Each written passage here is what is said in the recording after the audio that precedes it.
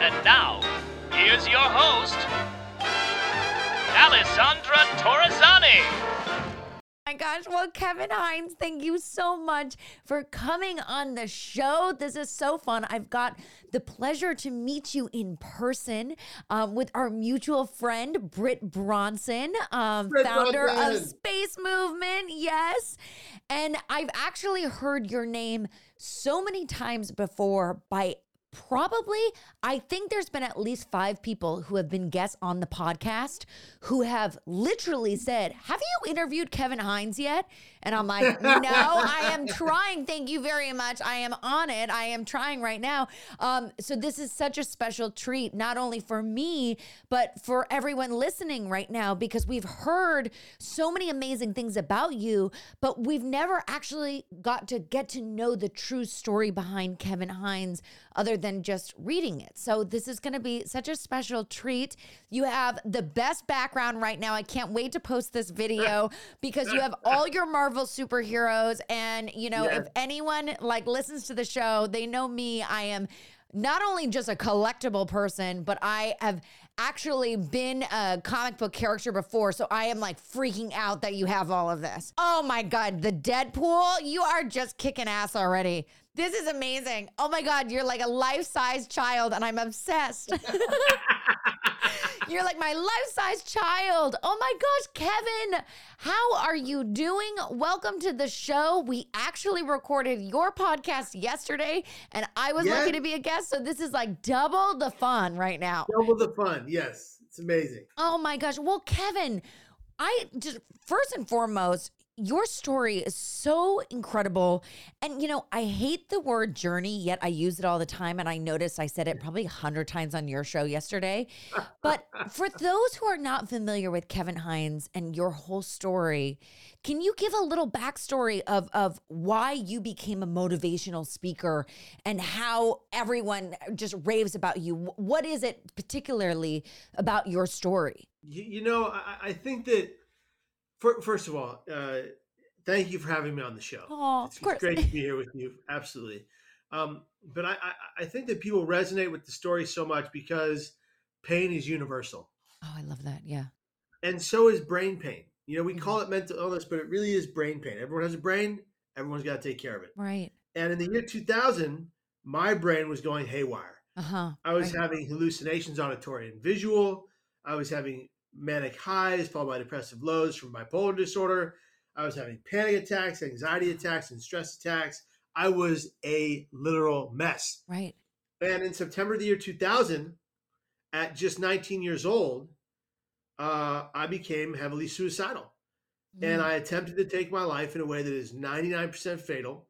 I leapt off the Golden Gate Bridge. Right. Wow. And, you know, obviously 99% of the people that do that never again get to share their stories like I get the privilege to do so right here with you. I attempted to take my life. I jumped off the bridge. I survived. A sea lion came to my aid in the water and kept me afloat until the Coast Guard boat arrived behind me. No, it was a sea lion? It was a sea lion. Yeah. It was a sea lion. And I'll never forget how I found out. In the water, I felt something circle beneath me, and I thought it was a shark. Of course, because that's what San Francisco's freaking out, famous thinking for. at any moment, this thing's going to bite off a leg or an arm or an ear like Tyson, and I'm done for. Yeah.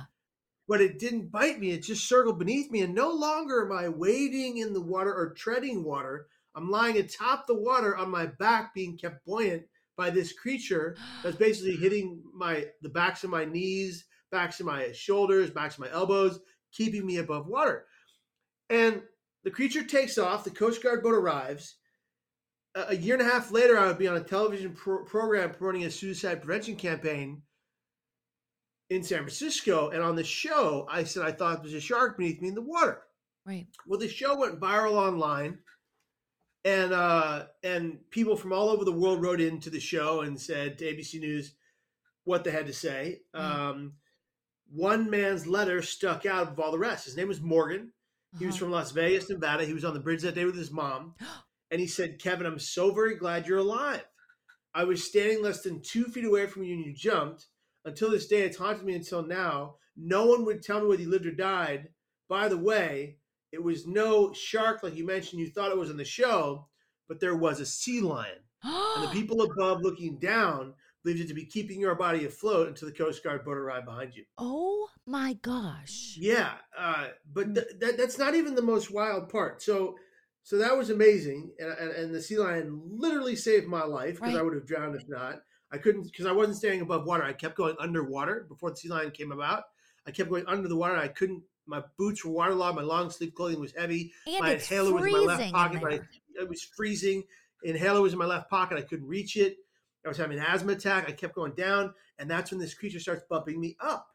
And I'm waiting for it to bite me, but it doesn't bite me. Well, it's a sea lion. It was trying to keep me safe.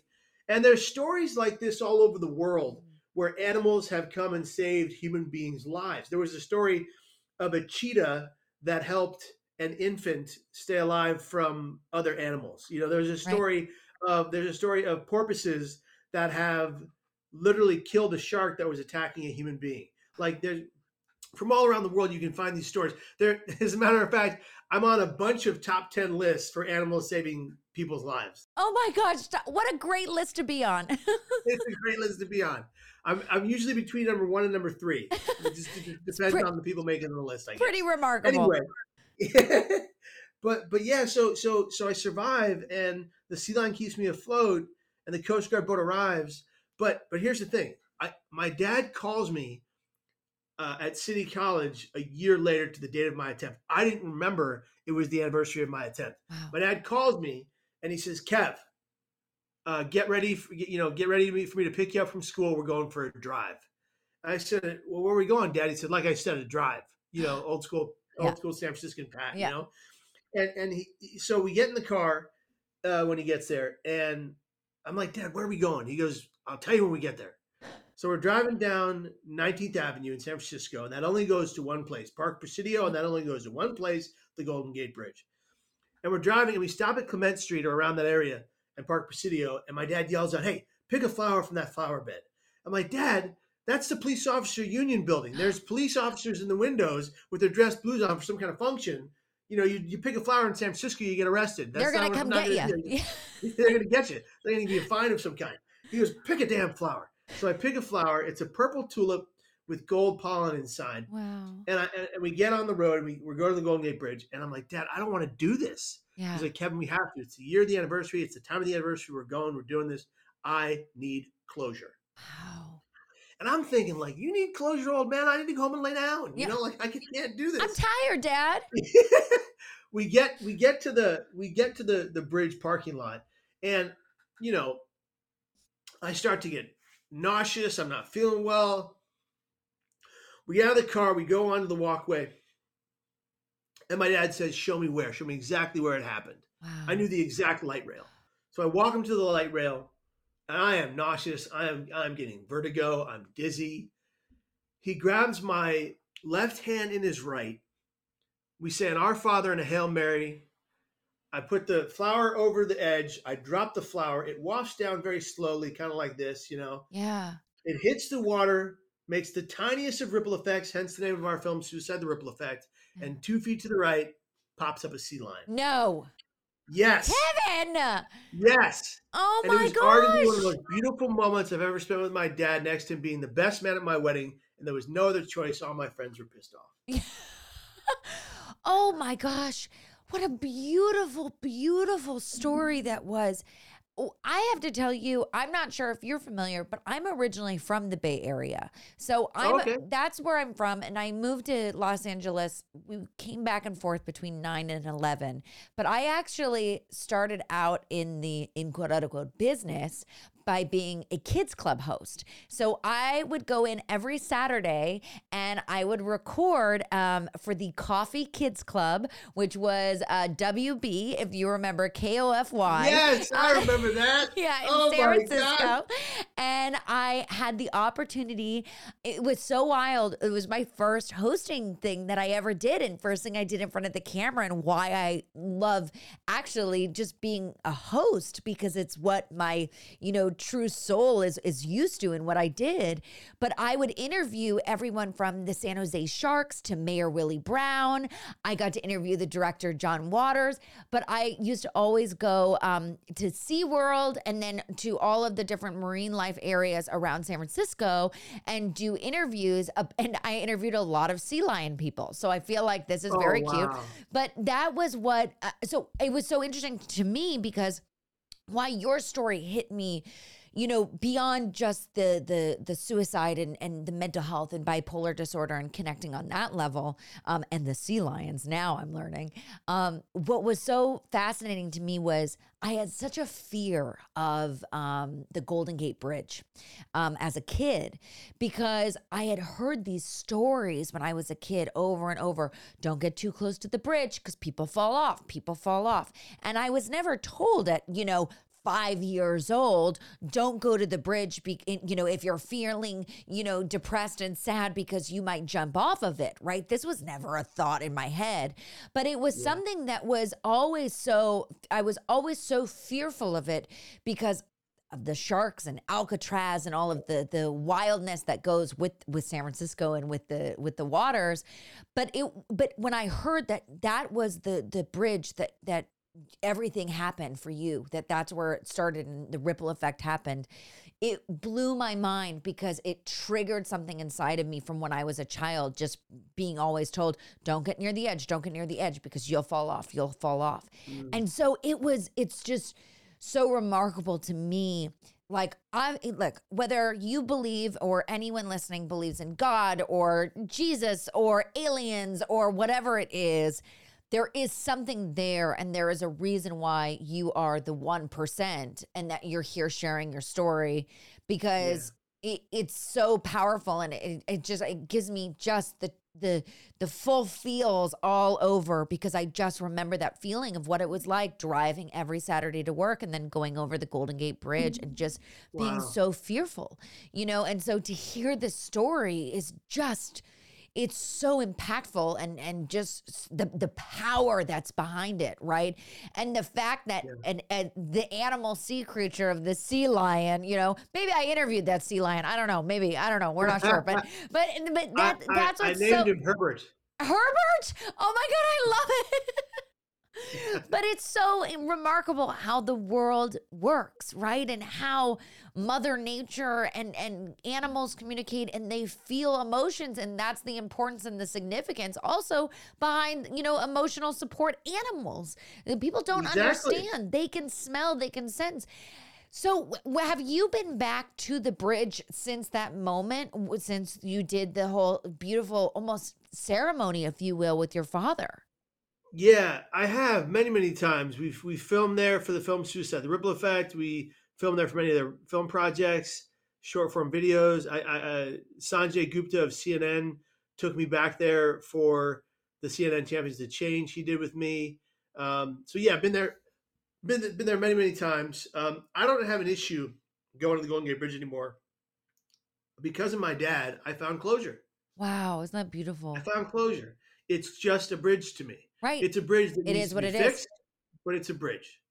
It's a bridge that needs a net to stop the suicides, but it's just a beautiful place to be. I don't hold any ill will toward that bridge. I made a mistake when I did what I did. It wasn't a decision. I wouldn't call it a decision. No. I was not in my right mind to make any kind of decision.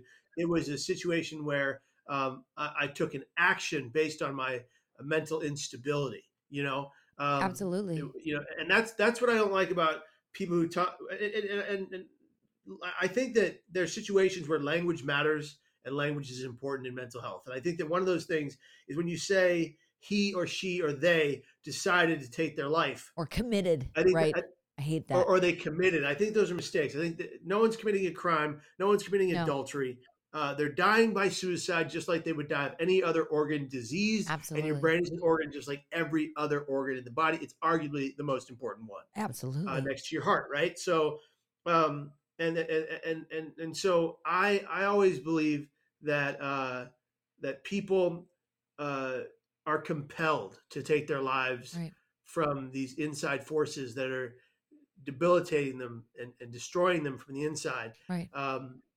I was hearing voices telling me I had to die. Yeah. How is that my fault? Right? No. You know? No. No. Did you ever meet anyone else that was a survivor from Golden Gate? I did.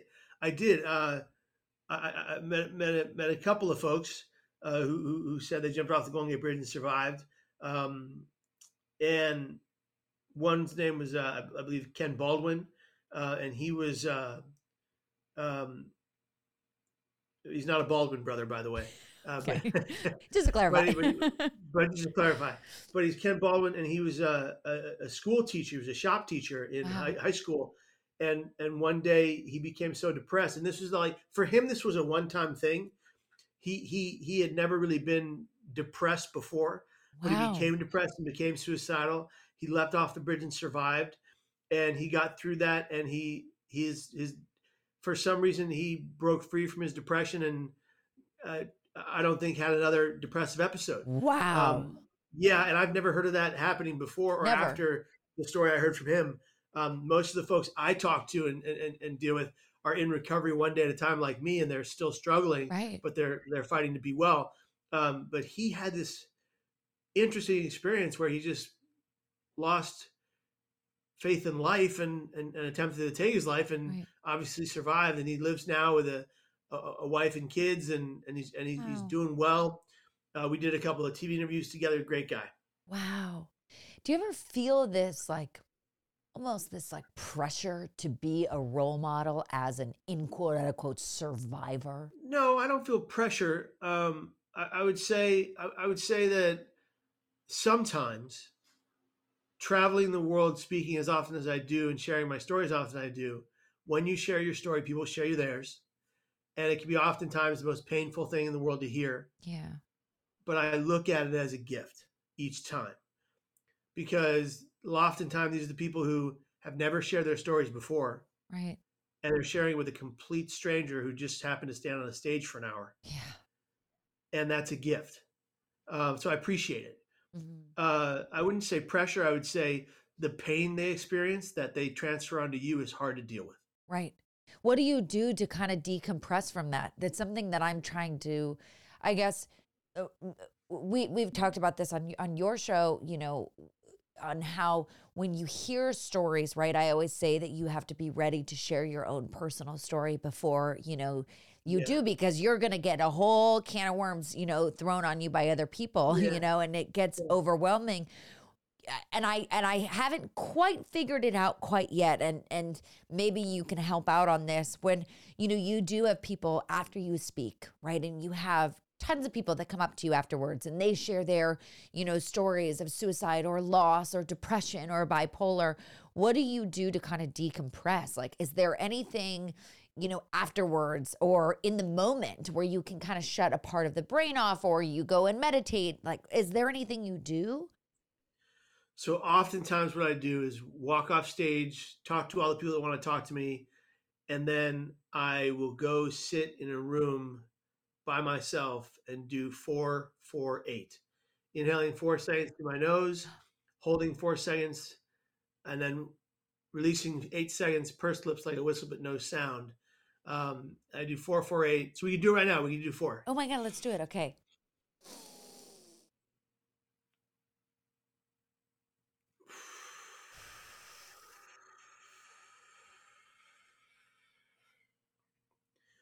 What Wow. that does, and you do this 30 to 40 times in a row, what that does is it lowers your heart rate, lowers your blood pressure, lowers your blood sugar over time of doing it multiple times a day, lowers your quells and stops a panic attack or an anxiety attack over time.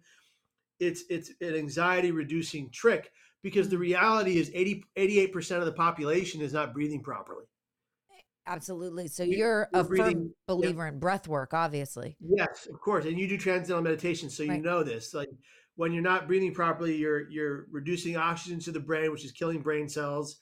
It's affecting your brain's and body's functionality. Yeah. And so, doing these breathing techniques before, during, and after a presentation like this, and after certainly people share with you their story of pain and Right. struggle, multiple people over a long period of time. it just really brings you back to center and back to a calm. No, it's absolutely. I've had so many beautiful people on the podcast who are breathwork specialists, and it's remarkable how impactful just breathing can be to your life, literally your Yeah. every little part of your life. It's just absolutely unbelievable. Now, you and I both share living with bipolar 1 disorder, and you're Yeah. open and you speak about it, and it's so beautiful because people don't, and that's okay. But the ones that do, it's just so inspiring and wonderful to know that you're not alone. Were you diagnosed with bipolar disorder before the Golden Gate Bridge? Were you diagnosed afterwards? How did that all come about? Yeah, I was diagnosed before. I was Oh, diagnosed at 17 and a half years of age wow, in, May- young. in yeah, in May of 1998. Um, I was diagnosed, and I was triply diagnosed over my lifetime by three Wow, different doctors with the same right. diagnosis. So in case you weren't sure, it's like, let me tell Yeah, you, just in Kevin, case you're not sure, two other just people will say the you same thought it thing. was a joke. It ain't no joke, okay? Well, that was just to get a second and third opinion, and to make sure I was on the right meds and all that stuff, Yeah. and make sure I was following the right treatment plan. Listen, I'm all about multiple diagnosis of being 150 million% sure because we've talked about it before. I was Yeah, misdiagnosed, and being misdiagnosed, there's nothing worse than that, so no, it's it's great. terrible. It's terrible, and it's taxing on the body and the brain and the mind. Um, but in being diagnosed, I was diagnosed with the same brain disease both my biological parents, as I'm adopted, had before me. Oh, So both of wow. them had what they called back then manic depression, as you know, what we today call bipolar disorder. They died very young because of their mental illness and because of drugs and alcohol. And I never got to meet them and tell them how much I love them and that I Right. wish they were part of my life. And that really affected me. And that was a void in my stomach for the pit of my Right. chest for the longest time until recently when I met my birth family on my mom's Wow. side. Yes, it's been amazing. They accepted me immediately. It's been quite a few years since I met my sister and my brother, but I just recently met all of my cousins. We see each other all the time. They live in the same state I live in. It's fantastic. Wait, but Kevin, can I ask really quickly because this is so fascinating to me. One of my best friends, her name is Jenna Ushkowitz, who was on Glee with your cousin Darren Chris. Yes. She's started an amazing company, an organization, Kindred Adoption for adoption because she was adopted, and she's Mm, very big on all of this, and it's so wonderful. But she was one of my first interviews, and she's one of my best friends, so it was really fun to even get a little deeper level without even realizing we were going to go there. But one of my questions was because I have a lot of family that actually has been adopted. And one of my questions always was, you can obviously be told, okay, cancer maybe runs in the family and heart disease and all of this stuff, but mental illness and mental struggles certainly is not something that's on the top of an adoption paper. right. And I said to her, I said, did you ever feel like want to know, like, oh, I wonder, because for me, right, my bipolar disorder comes from my father's side of the family, and my Mm, father had it, and his mother has it, and and so yeah. forth. So it's just so mind blowing to me that you knew this in when you were adopted from the beginning. Is that rare? I don't know. No, to be fair, I didn't know it for the longest time. Oh, So what I learned that my father, my birth father, Martino, died when I learned that he had passed away a long time ago when I was 12. So here gotcha. I am, I'm 12 years old. I'd always known I was adopted. My parents never hid that from me. And just for the sake of differentiating them, Yeah, my adopted parents told me I was adopted from the very beginning. right. Um, but they are a mom and dad. I Yeah, have two moms and two dads really. And so you're extra my lucky. birth father Martino, he was in and out of jail. He had been diagnosed with manic depression. We learned all this from the court documents of the adoption for me. So Wow. that's when I finally got to read the court documents that my adopted mom had Right, uh, right. for me when I was ready to read them. Um, I got to learn a lot about my birth parents. Wow. That both of them had been diagnosed with manic depression, My birth mom had been triply diagnosed with manic depression, schizophrenia, and drug and alcohol addiction. So they were really going through it. We were born in severe poverty. We had a really rough me and my birth brother, my only full-blooded birth brother, Jordash, had a really rough infancy. It was very, very traumatic. If you look at my ACE scores, my adverse childhood experiences, they would be through the roof. Wow. Yeah, but in that situation, my birth brother and I were taken away from our birth parents because of that neglect we experienced, not because they didn't love us, No. but because they had to keep a roof over our heads. Right. We lived in and out of crack motels, and my birth parents would go out and do score and sell drugs to make money to pay for that motel. Right. Until one day, one seedy motel clerk makes just about his most unseedy decision and calls the police and says, these kids are screaming and crying. No one is watching them. They're infants. They can't take care of themselves. We're in diapers, and we're in our own filth. It was a terrible situation. So the police come in with Child Protective Services. They take us. They put us in a foster care. In one of the homes filled with neglect, my brother dies. I bounce around from home to home, and I end up getting lucky, unlike he did. And Pat and Debbie Hines made me their son. And it was the best thing that could have happened. Yeah. But here's the deal.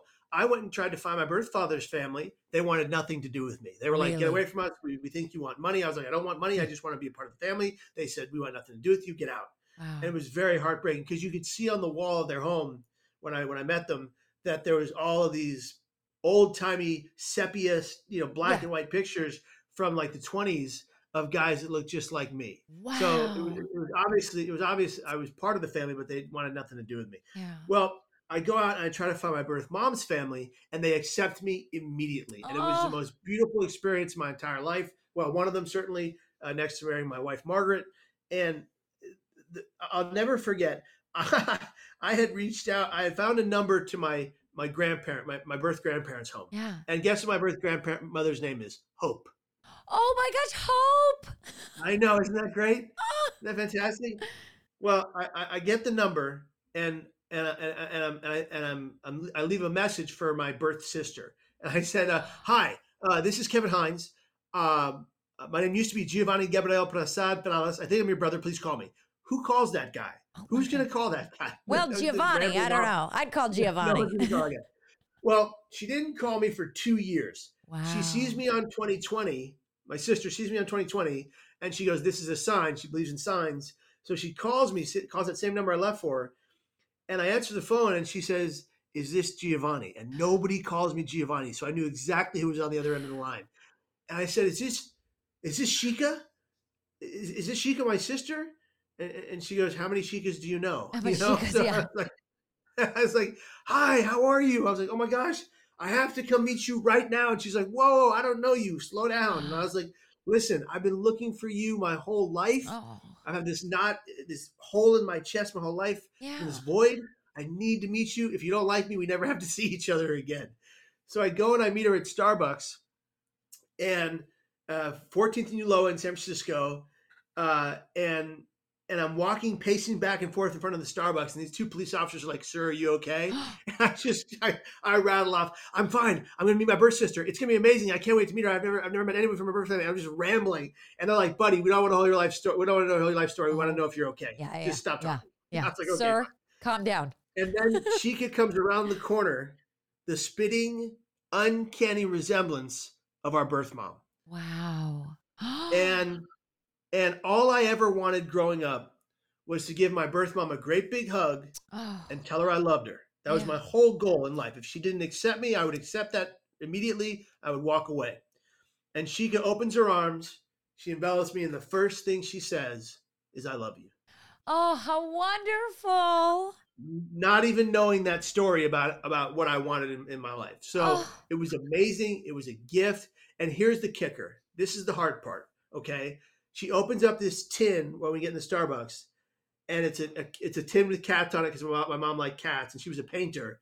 And she opened up the tin, and in it were all these letters and things that my mom had in storage, our mom had. And one of the letters was a Christmas list, like you would make to write letters to people on Christmas. Right. And there's just names on the list of who you want to write the Christmas cards to. One of the names was a guy named Fred Kling. And I was like, Fred Kling, that's my art teacher from City College. how does she have the same Fred, same spelling and everything? I wonder if it's the same Fred Kling. Like, how many people named Fred Kling? None. Right. Okay. So I meet Fred Kling for lunch, and I say, "Do you know a woman named Marcia Silvera?" Yeah. And he goes, "Yeah, she was in my Art 101 class, just like you." I said, "What do you mean?" He goes, "Well, you guys were one period apart. One What? period apart. At the When same I would time? be when I would be walking into that class, she would be walking out of that class in the same year." Kevin. It blew my mind, and I was so upset. At first, I was so angry. I was like, I miss my mom by a few minutes every day, Right. by every single day for that semester. But then I realized we were intrinsically connected. Yeah. We shared the same argon, the same breath Yeah. every day for that semester, and that's a gift. Yeah, and you know what else is also so beautiful? What I take from that is your mother had such a beautiful love and gift for art, like you did, Ugh. and to know that you have that in common and by the same teacher. And I wonder, did he ever have any of her paintings or pictures or anything? Well, my birth sister has all of them, and I'm glad you asked because Oh, I've got one right here. oh, it's so This is one of my birth mom's beautiful. paintings. Isn't that gorgeous? Oh my God, and it's a purple Those are so flower, Kevin. Yeah. Yes. Yes. Oh, that's right. It's a purple It's a tulip with yellow purple inside. flower, like the You're golden right. bridge. Oh my God. Oh my God, Kevin. I didn't even realize that until you said it. Oh my gosh. Wow. Wow. And Wow. how old were you when how long before you met your sister did your mother had she passed away? Well, that's the thing. I had been searching for her I think I was 24 or 5 when I started searching for her. I was 2 years too late. 2 years too late, right? My sister had searched for her all over San Francisco. See, here's what happened. She had a family before she had mine. Right. Husband in Florida, Oh wow. 2 kids, my brother, my half brother, half sister, and she got sick mentally and she got up and she left and walked away and never came back. Wow. Ended up in San Francisco. Eventually, my sister grows up. She starts looking for her in San Francisco, searches far and wide, finds her, gets her 7 years sober, and then my birth mom one day gets back on drugs and that was it. and dies. Right.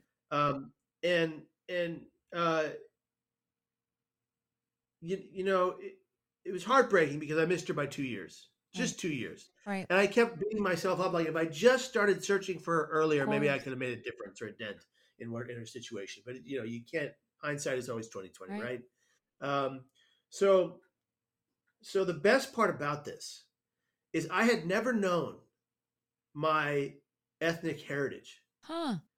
And everybody that I ever met growing up was like, hey, you look like you could be part this, or you look like you could be part that. Right. So I'm very mixed. And so I find out my ethnic heritage. I do my 23. What was it? My 23andMe, right? 23andMe. I do Ancestry.com, and I find out that on my dad's side, I'm half Mexican, half Italian. Okay. Or he was half Mexican, half Giovanni. Italian. Giovanni, right? Exactly. That's my grandfather on my dad's side. And then I find out that I'm on my mom's side, where she was born in Jamaica, lived in Jamaica the first few years of her life. Wow. So I'm Jamaican, African, Black, Arawak Indian, Portuguese, Scottish, Irish, English, and Sephardic Jew. Oh my gosh, what a beautiful combination. Right? And here's the biggest thing. Like, people always tell me when I tell them that, so you're a mutt. And I hate that because no, you've known your ethnic makeup your entire life. I've never known. I am proud of everything. I am proud of every single little bit of that. Thank you very much. Every little bit of it. I'm proud of it. And I identify with it. It's amazing. Oh, this is a great story. So I end up meeting over Zoom just last week. Hope's cousin. Okay. My birth grandmother's cousin. Right. And her name is Maisie, and she just in May turned 100 years old. Oh, wonderful. And she lives in Jamaica along with several hundred of her other cousins.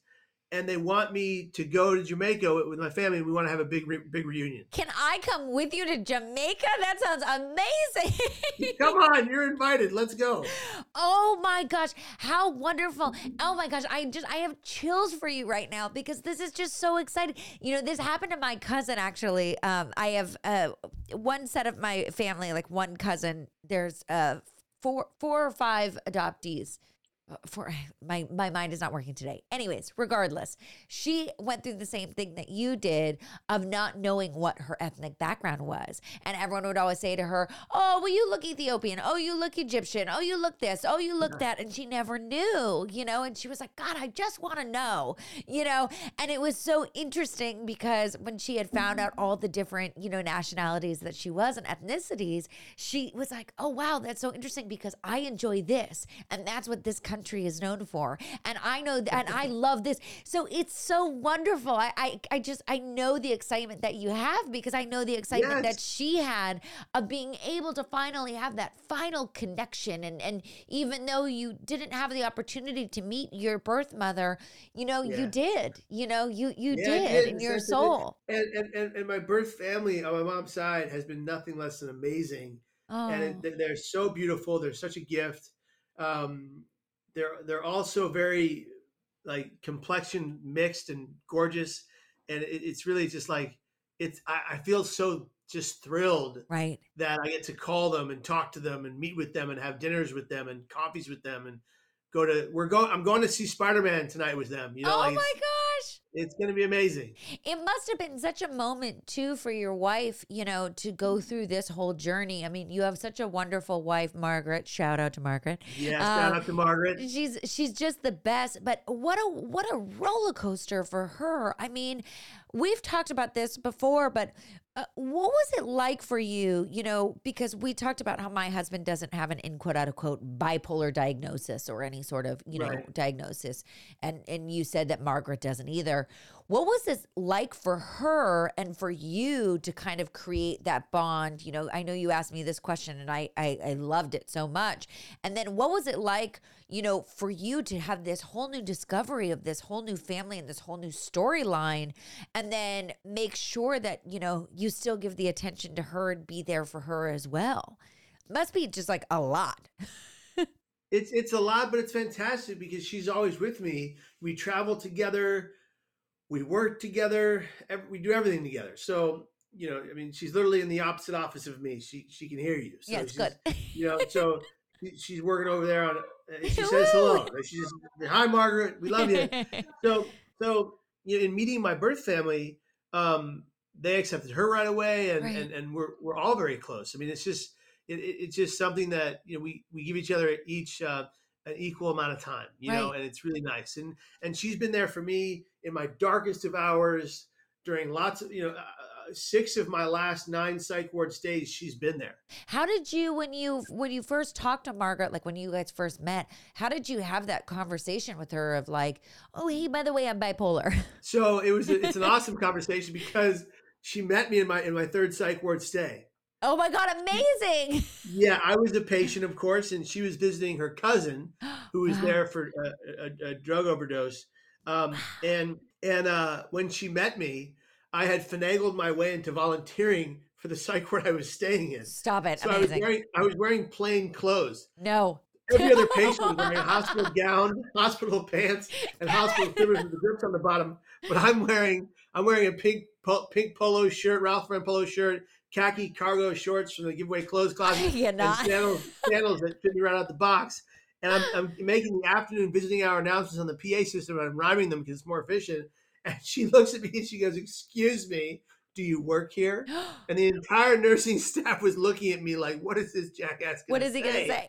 Yeah, and I was like, as a matter of fact, miss, I am a volunteer. And they couldn't do anything about it because I had done so much work. Oh my gosh, stop it. It's totally illegal, by the way. And so she says to me, "I'm looking for my cousin. His name is, can you show me his room?" I said, "Madam, right this way." I walked her to the kid's room and he sees me. I duck out in the hallway. This kid doesn't like me because he was catatonic when he came in. And my goal was to try to elicit him to respond and get him out of his catatonia. Yeah. Every day I would sit with him breakfast, lunch, and dinner and tell him stories. And one day this is before she gets there. One day he goes, Jesus Christ, man, you talk too much. Leave me the hell alone. I know your whole life story. Can you get away from me? Just shut But up. I got him out of his catatonia. Good. Well, I duck out in the hallway and she goes, your nursing staff is so nice. And he goes, that guy is a total nutball. That guy jumps off of bridges. Don't talk to that guy. No. And I ran in there and I was like, excuse me. It was one bridge, plural. That's ridiculous. Oh, And excuse me, so sir. she If comes you're going out- to tell the story, say it correctly. Thank you very much. Yeah, so she comes out, she goes, why'd you lie to me? I said, Margaret, I didn't lie to you. I am a volunteer at this very hospital. I just happen to also live here. So, anyway, I feel like this is the movie. long story short, she gives me a first date when I get out of the halfway home, out of the hospital, out of the halfway home after that. And we went on a first date. I blew this date up. It was an absolute debacle. No. First of all, I squeezed lemon in her eye. Mascara was running down her face. Oh my God. I tipped over a plate of boiling butter. It went on her, between her blouse on her chest, and it burned her. She screamed bloody murder. The whole restaurant stopped cold. I got marinara sauce all over my only good white shirt that I bought at Old Navy on sale at the clearance rack for $5. It was a 2-day shirt. I only made $3 a day out of my halfway home. I was a mess. And I never forget, at one point she just goes, check, please. We hadn't even eaten our food. So she's walking a mile away from me, in front of me, back to the apartment. We get there and she goes, Kevin, we're going to the roof. I said, are you going to throw me off? She said, no, just come with me. We go to the roof. There's 2 yoga mats in a box garden. We lay down. We look at the moon together above the Bay Bridge in San Francisco.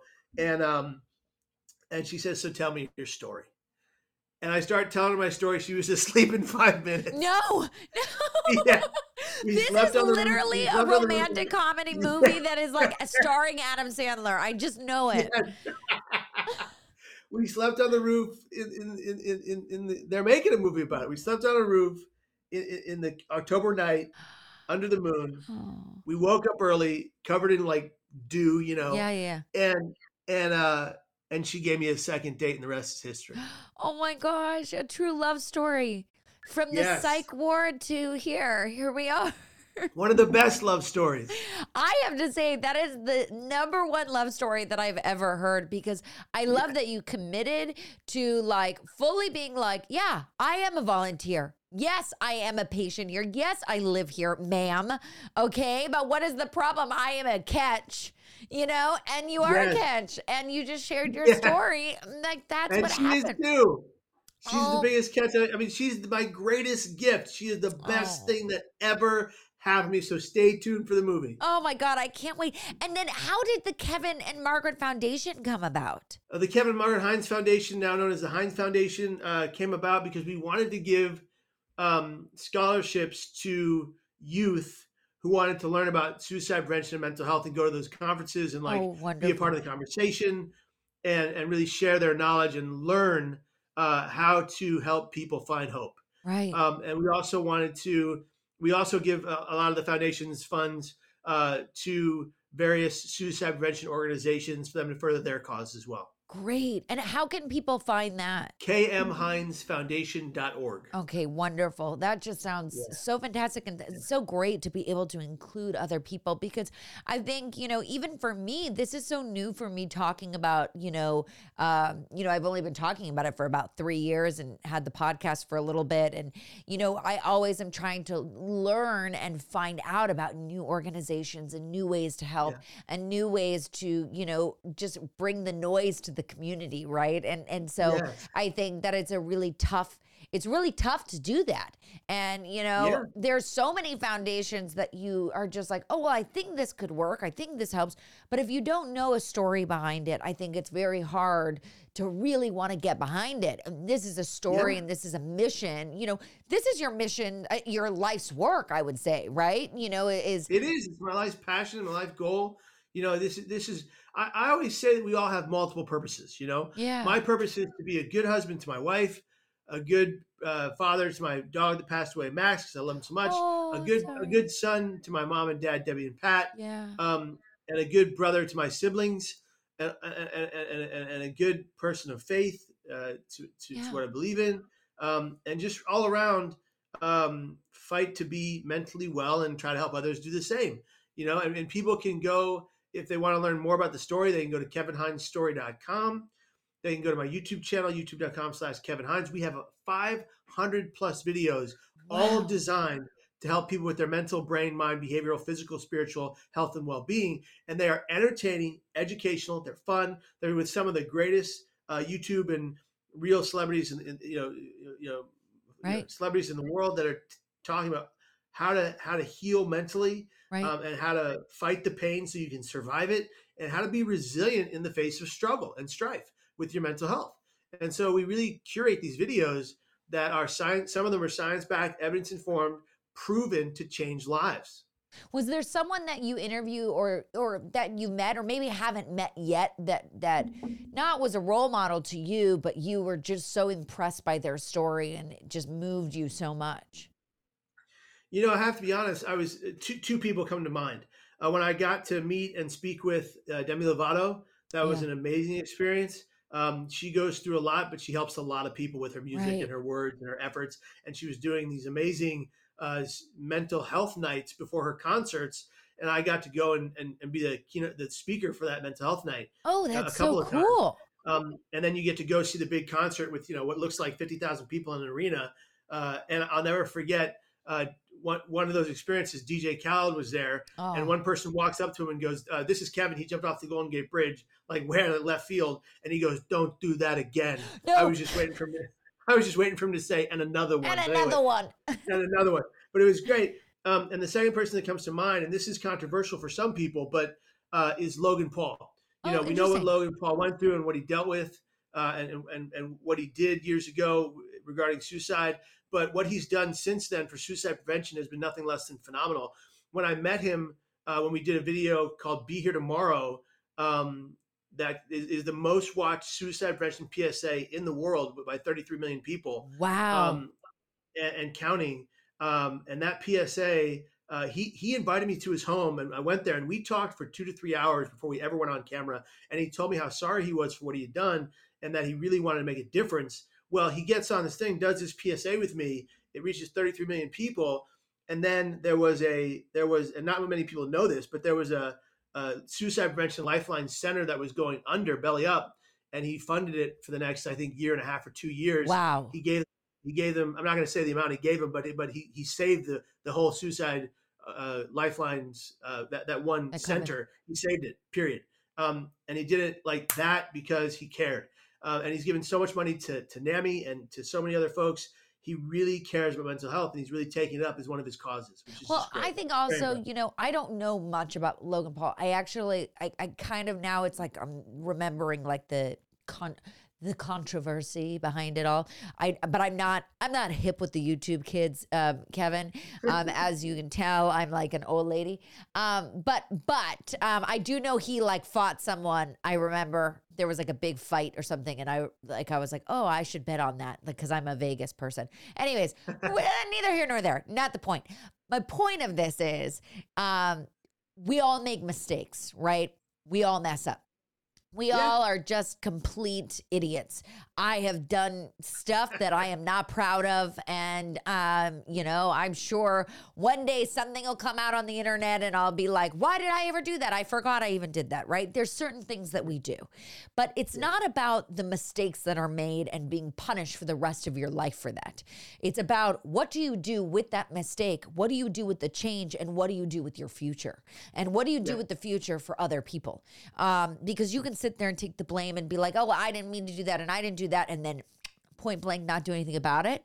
But the fact that he is over there and he is silently funding an organization that's saving, thousands of lives, the fact that he's making a video and putting it out there and not just doing it for clout or whatever, the kids say, stuff like that. He's actually doing it for change. So I don't hold grudges against people that actually do the change afterwards. So hearing that really is just so awesome. And I thank you for sharing that that because now I actually want to look into Logan Paul and be like, hey, come on the show. You know what I mean? Like, and actually have that conversation because it's something I never even knew that he was doing. And I think that that's just absolutely fantastic. I think that's great. Thank you for sharing that. That's so cool. Yeah, the best part about it is he genuinely cares and he Yeah. wants to do good, and not just wants to, he's doing good. He's changing lives. Right. You know, and we have had hundreds of people write in to the Be Here Tomorrow video and say this video saved my life. So he's making a difference. Wow. Oh my God. Well, I have to ask you, Kevin, my final question I ask everyone. And I have a feeling I know what it is, but I don't know. Maybe you'll surprise me. Kevin, what is your emotional support? Oh, wow. My emotional support. Ooh. There we go. And you might know exactly what it is because it's behind me.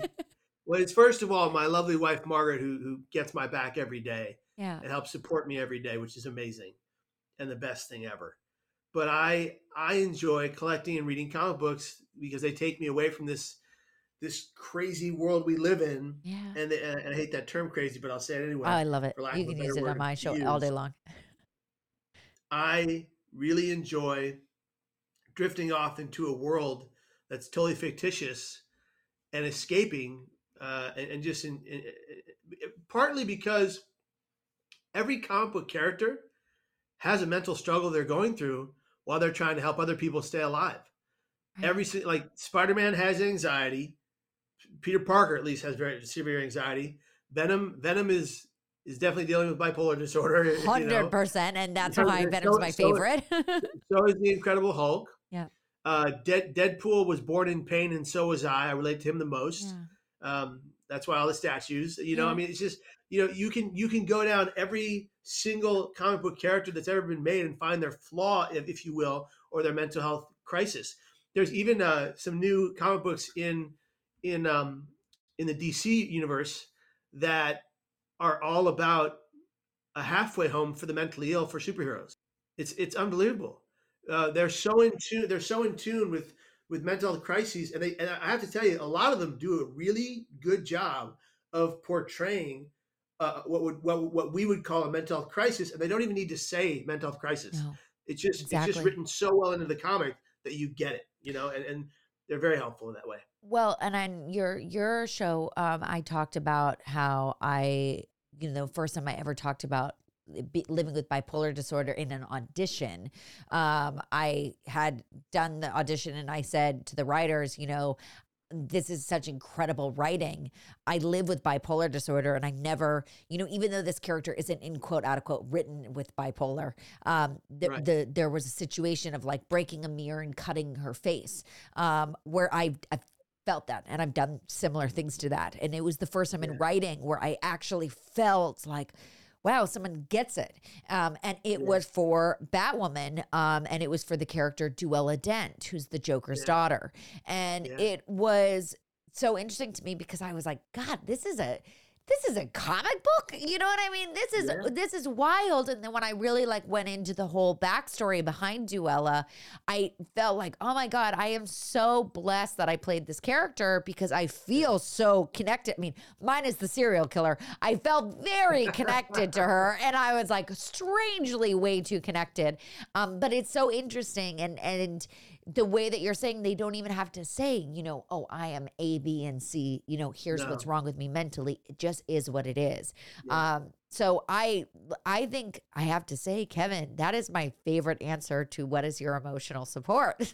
Oh yes, love it. Kevin, how can everyone find you and follow you and just keep on learning and loving? So very simple, at Kevin Hines Story across all social medias, kevinhinesstory.com, and /resources if you want to find some great resources for your mental health. Oh, great. YouTube.com/Kevin Hines. 500 plus videos. We drop one every Friday. So we're going to be dropping one today, which is great. New mental hack of the day. And And you can also find me on the Hindsights podcast, where they will see you very shortly in our interview about your story. So it's going to be great. Oh my gosh. And I had so much fun. Well, I am just so lucky to have been able to meet you and your beautiful wife and hear this story. And I'm just so happy that finally now everyone has been writing in being like, when do you get Kevin Hines on? And I can be like, I did it. We did it. Yes. He's here. The story is here. So I adore you. Thank you for everything that you do for the community, and just keep on kicking ass, because you are a superhero, Kevin. Thank you so much, Alessandra. And you are too. So we'll keep doing this good work together.